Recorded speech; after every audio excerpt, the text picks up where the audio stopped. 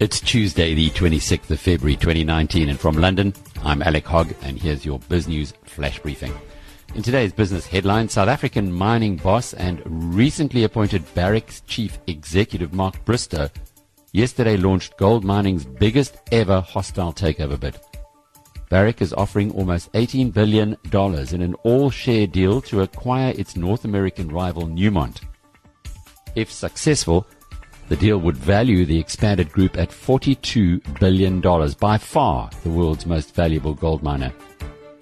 But Newmont's chief executive Gary Goldberg, who is set to retire later this year, firmly rejected Bristow's advances.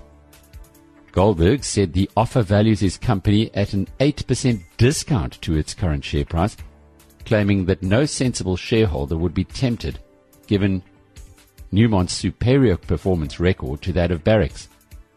Goldberg said Newmont will instead continue with its own proposed $10 billion acquisition of Canadian producer Goldcorp, a deal described as desperate and bizarre by Escort-born Bristow. Yesterday is just the opening salvo of a looming showdown between gold mining's two fiercest rivals. A potential merger in 2014 between Barrick and Newmont collapsed because of personality clashes between senior executives. The once universally admired American conglomerate General Electric last night announced a major step towards breaking itself up into smaller chunks. It agreed the $21 billion sale of its life sciences business, with more disposals planned. GE's biopharma operations are being acquired by life sciences conglomerate Danaher, whose former chief executive Larry Culp took over the top job at GE last October and negotiated this sale. Cash that will be realized from the offloading of one of GE's fastest growing units will liquidate a fifth of the group's $100 billion debt.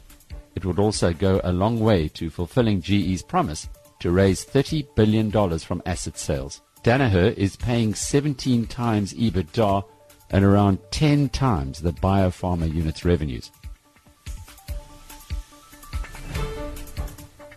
Berkshire Hathaway chairman Warren Buffett admitted during an interview with CNBC yesterday that his company overpaid when helping to buy food company Heinz in 2013 and then supporting its acquisition of competitor Kraft in 2015.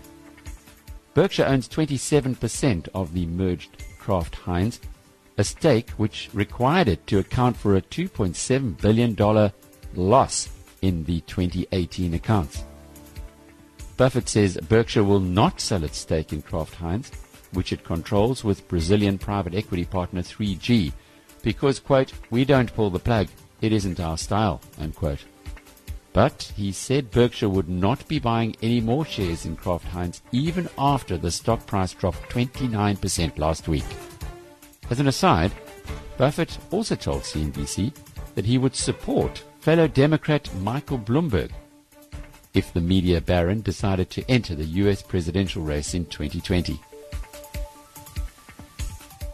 In South African-related news, independent UK telecoms infrastructure business Helios Towers yesterday announced it will double up on its recent South African investment by building 1,000 towers in the country during the next 3 years. Helios's acquisition last month of SA Towers brought it a pipeline of 500 urban sites that are ready for installation. It plans to use a recently raised $100 million loan to fund the building of these new telecoms towers in South Africa, fitting them out for introduction of 5G. The company, which owns over 6,700 towers in Africa and dominates the market in the two Congos, Tanzania and Ghana, focused much of its results presentation yesterday in London, sharing excitement around its recent entry into South Africa, where independents own just 10% of 30,000 towers that serve the biggest mobile phone market on the continent. This has been your BizNews Flash Briefing. Until the next time, cheerio.